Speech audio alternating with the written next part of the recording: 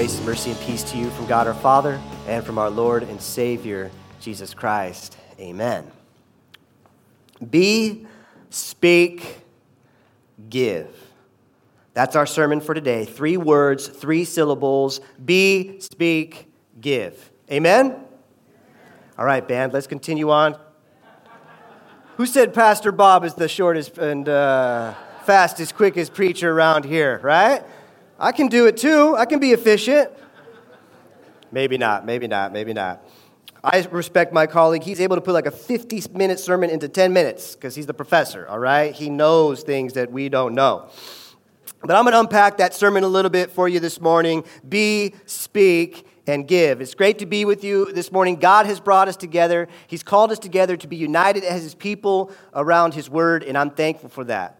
I'm grateful to be one of your shepherds, one of your pastors here at St. John's, and I'm grateful for you. I'm thankful for you. I'm thankful for God's work in your life, and I'm thankful for the continuing work that He's going to do in us as His people, as His sheep, as His church, as His flock in the years to come. That's what we're talking about. We're talking today about the Good Shepherd. We're talking about the fact that we are His sheep, that we are His flock.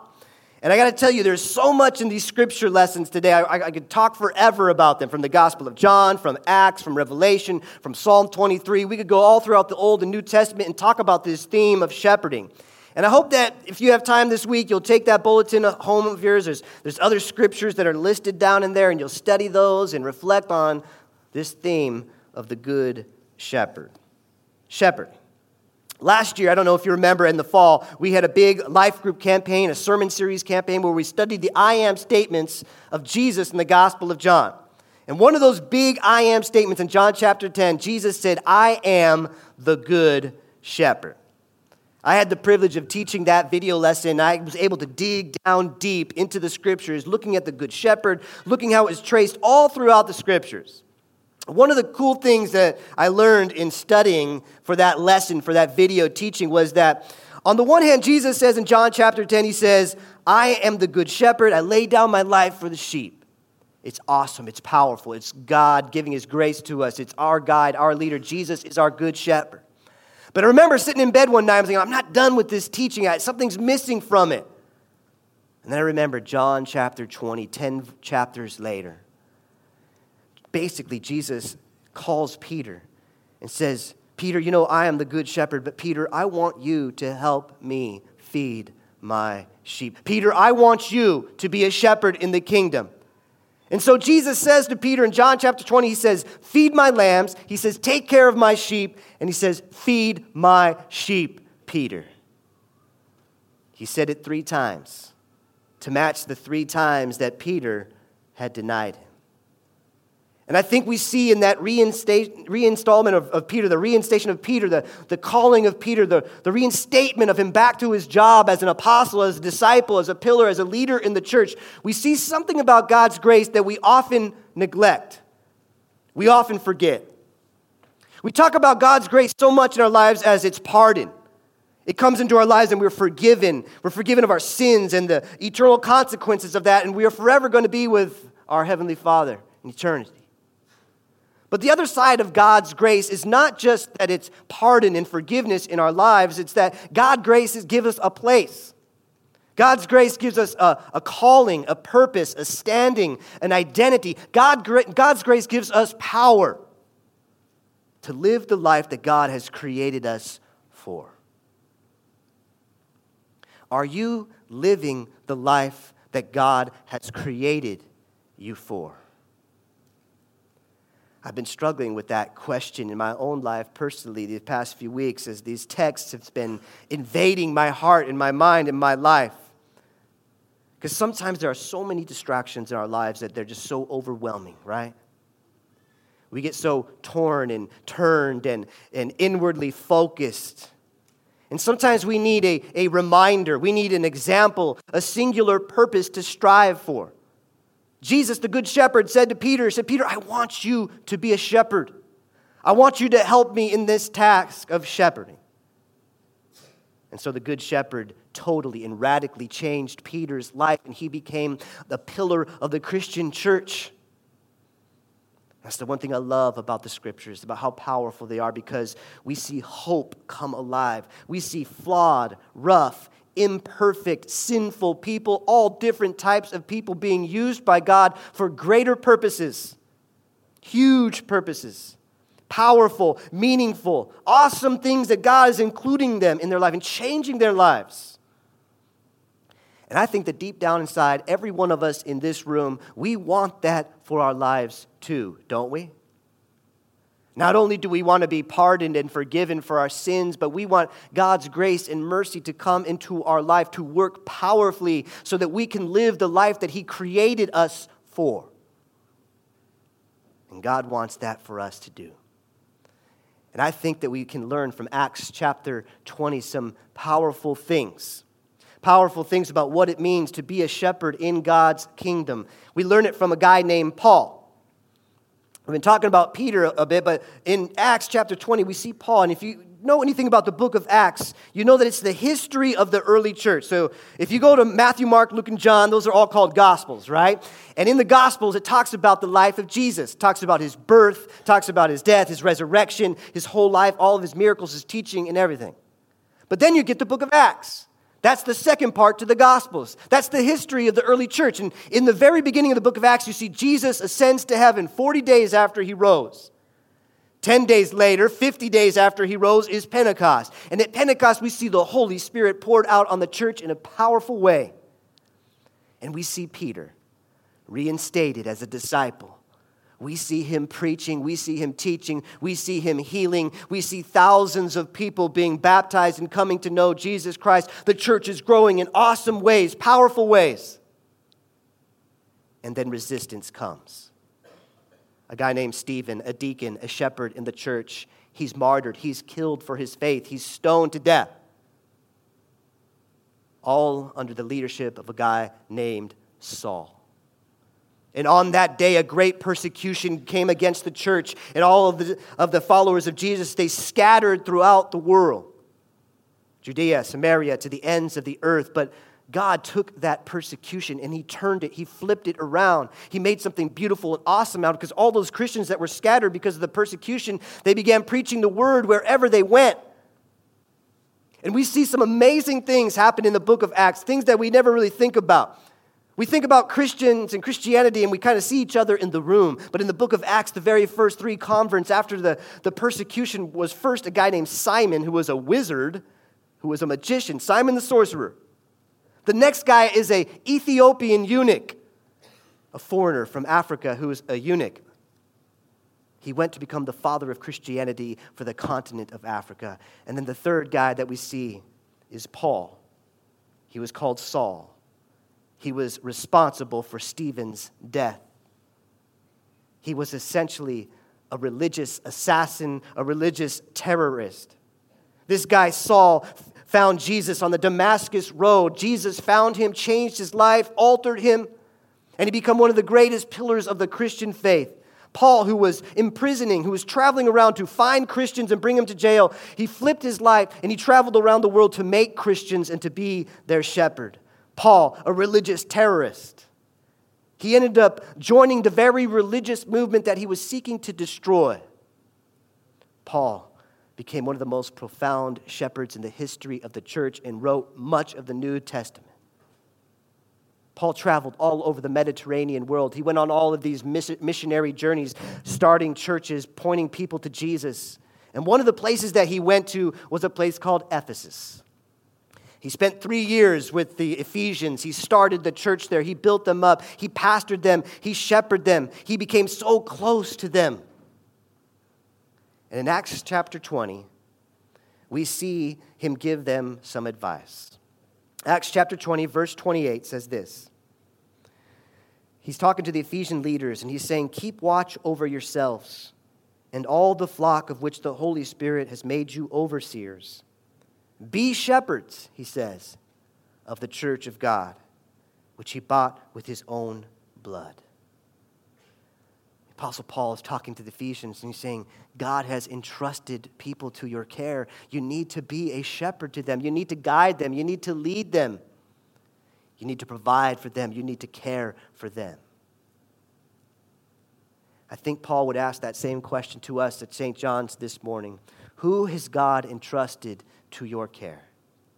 Who is God calling you to be a shepherd to? If you're a parent, it's your kids for sure. It's your family for sure. Maybe it's your spouse. Maybe it's a coworker. Maybe it's friends. And maybe it's your parents. Maybe it's your classmates if you're a student at school. Maybe it's the friends of your kids. I mean, there are people that God is bringing into your life that He's calling you to be a shepherd to them. It made me think this past week and the weeks that we've been looking at these texts, it made me think myself, who am I actually shepherding? Who am I encouraging? How am I doing at being a shepherd? How could I do it better? Is there anything I could learn or know or do or be? And as you look at Acts and you look at Paul's life, he was a great, encouraging shepherd, and he gives us an example to follow. And if we look at his life tells us those three words: be, speak, and give. Be, speak, and give. The Apostle Paul's life says, be present with those God is calling you to shepherd. If you look at Paul's life, Acts chapter 20, verse 17, it says this. It says, from Miletus, Paul sent to Ephesus for the elders of the church. He wasn't at Ephesus at the time, and the elders, they walked 30 miles to see Paul because they loved him and they cared for him and they respected his leadership. In verse 18, he says, when they arrived, he said to them, You know how I lived the whole time I was with you from the first day I came into the province of Asia. The Apostle Paul said, I lived with you. I am for you. I am with you. You know. And we read in the scriptures and we see that the Apostle Paul spent 3 years with the Ephesians. He knew their lives. He went house to house visiting them. The Apostle Paul was present with them. Because you can't shepherd someone if you're not present with them, right? I have kids. My kids are my closest flock. They're the biggest flock that God has called me to shepherd. And if I don't spend time with them, and if I'm not present with them, how could I ever influence their lives? I found that some of the best times I have with my children are when I'm just spending a lot of time with them, being with them, talking with them, listening to them, sitting doing nothing with them. The more time I spend with them, the more comfortable they are. They're more willing they are to share. They're more willing they are to talk, ask crazy, weird questions about life and about God. The more I spend time with them, the more they're willing to share their fears and their hurts and the things that they're going through at school. The more they're willing to let me influence them and be a shepherd in their life. Can you think of anyone in your life who really shepherded you, who really guided you? They spent a lot of time with you, didn't they? I remember one of the good shepherds in my life, one of the great mentors I had. I mean, he would take me to the computer store. We would go pick up hardware supplies. We would run menial errands. We would do construction projects together. He was present with me. He spent time with me, quantity time with me. And because of that, I was willing to listen to him. Be, speak, give. Be present and speak up. Acts chapter 20, verse 20, the Apostle Paul says this. He says, You know that I have not hesitated to preach anything that would be beneficial to you, but I have taught you publicly and from house to house. You see, Paul wasn't just present with the Ephesians alone. He spoke to them. He spoke publicly. He spoke personally. He went into their homes. He knew their lives. He knew what they were going through. He spoke up about what specifically they needed to hear. He knew their joys, their frustrations, their pursuits, their desires. And he spoke relevantly into their lives. In Acts chapter 20, verse 21, he says, I have declared to both Jews and Greeks that they must turn to God in repentance and have faith in our Lord Jesus. Paul spoke up. He spoke up about Jesus into their lives. A good shepherd speaks up and says something about Jesus into the lives of the flock that he's been entrusted. My closest flock, as I said a moment ago, is my family. God has called me to shepherd my family. It's not Pastor Nathan's job. It's not Kyle's job. It's not Vicar Trevor's job. It's not the youth ministry or the children's ministry. It's not Pastor Tim. It's not their teachers. It's not the Sunday school. It is my job.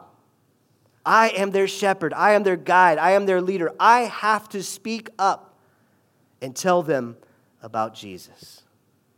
And you know what? That includes unpacking the scriptures. That includes looking at the catechism. It involves teaching things. But I think if we would look at Paul's life, we would see that it's more about an encouraging engagement with those that God has entrusted to our care. The other day I heard one of my daughters singing a praise song that she had learned from us and learned at school and at church. And I said, wow, that was awesome. I spoke up and I said, I love to hear you singing those praise songs about Jesus. I am so blessed. God has given you such a great voice. I love to see it when you're up in church and you're leading us in worship. I was speaking up into her life. I was pointing to her the gifts that God had given her. I was encouraging her in her faith and her service to the Lord. Speak up. Speaking up also looks like asking questions of those who are entrusted to our care. What does Jesus mean to you? What is your faith like? How is the Holy Spirit working in your life? One Christmas, I asked one of my kids, I said, what do you think we should do to celebrate Jesus this Christmas? They said, you know that park that we go to over by Nana's house? There's a lot of homeless people there. I think we should go feed them on Christmas. I said, that's a great idea. I love your heart. I love how you're reflecting the generosity. You're acting like Jesus would want you to act. And so you know what? We did. We went and we fed the homeless on Christmas, and my daughters were encouraged to give generously. Be, speak, give. Give generously. St. Paul gave so much of his life to those that he cared about. He gave so much to the flock. In verse 33, it says this. He's speaking to the Ephesians, and he says, I have not coveted anyone's silver or gold or clothing. So he wouldn't fit well in Orange County, right? You yourselves know that these hands of mine have supplied my own needs, the needs of my companions. In everything I did, I showed you that by this kind of hard work, we must help the weak, remembering the words the Lord Jesus himself said, it is more blessed to give than to receive. The Apostle Paul, he worked hard. He helped the weak. He gave. But we see the Apostle Paul was willing to go even beyond that when he talks about giving. Beyond resources, beyond time, beyond talents, beyond treasures. He was willing to give his life for the sake of the flock that was entrusted to his care. If you look in Acts chapter 20, verse 22, it says this. And now, compelled by the Spirit, I'm going up to Jerusalem, not knowing what will happen to me there. That's where all the persecution was. That's where Stephen was murdered for his faith. Verse 23, I only know that in every city the Holy Spirit warns me that prison and hardships are facing me. However, I consider my life worth nothing to me. My only aim is to finish the race and complete the task the Lord Jesus has given to me, the task of testifying to the good news of God's grace. You see, the Apostle Paul, he was on his way to Jerusalem to give them a gift. It was the mother church. They were in the midst of persecution. They were financially destitute. He said, I'm going to make it there. He was determined to be present with them. He was determined to show up and to speak up and encourage them. He was determined to give to them generously, not just financially, but his very life if it needed to be, so he could be present and shepherd the flock to testify to God's grace. I think we see there in Apostle Paul, one of the things that we learn as we start to grow up. We were placed into a family. We start to learn that life is not just about me. We start to learn that the world doesn't revolve around me. We start to learn that I am not the center of the universe. We start to learn that the more we try to put ourselves as the center of the universe, the harder life is. The more we try to control our lives, the harder it becomes. But we learn that the more that we focus ourselves outward, the more that we give generously to those that God has entrusted to our care, the more our lives have meaning and have purpose and direction for what we were created to be. We really start to learn that when we get married. We then start to learn it when we have kids of our own. We learn it when we're teamed up in ministry teams and partnerships and serving and in life groups, and it all prepares us to give generously and sacrificially. Ultimately, in the end, it prepares us to be shepherds that will at times risk everything to go after that one lost sheep. That's what St. John's has been about. St. John's has been about that for nearly 140 years. I have experienced in my life, I was lost, but I was found. There were shepherds here at St. John's when I was a youth, and they pursued me. They gave generously to me of their time, of their talents, of their treasures. They poured their lives into me. They were present with me. They spoke up. They shepherded the flock that was entrusted to their care. Be, speak, give. Be present, speak up, and give generously. I want to challenge you to look for those opportunities this week because God is going to give them to you. He's going to give you opportunity to be present with those that need you. He's going to give you opportunities to speak up about Jesus. He's going to give you opportunities to give generously. And I want you to grab hold of them. I want you to carve out time for them. I want you to follow Paul's example. But I want you to hear his words again from Acts 20, verse 28. He says, keep watch over yourselves. Because the only way that you could be a shepherd like Paul or like Peter or any of the disciples, the only way that you can be present, the only way that you can speak up, the only way that you can give generously is by letting Jesus be that sort of shepherd in your life, by letting Jesus be present in your life, by letting Jesus speak up and into your life, by letting Jesus give generously to you of his grace and his mercy. You can only be a shepherd in God's kingdom by first being a sheep of the good shepherd. The good shepherd who took on flesh and was born to be present with us. Our good shepherd who says, I am with you always to the very end of the age. Our good shepherd who speaks up loudly and clearly into our lives every day through his word and through his people. Our good shepherd who gave generously. John 3:16, we all know it. God so loved the world that he gave. He gave his one and only Son that whoever believes in him should not perish but have eternal life. Jesus is present. Jesus speaks to you. Jesus gave it all for you. Jesus is the good shepherd, and he's leading you to quiet waters, to green pastures. He refreshes your soul. He guides you along right paths. Even when you walk through the valleys of shadows and death, he is there with you. His staff will comfort you. His goodness and his love will follow you all the days of your life, and you will dwell in the house of the Lord forever. Be present with him, hear his voice, receive his grace and mercy, and he will call you to be a shepherd that can be present, that can speak up, and give generously to the flock entrusted to your care.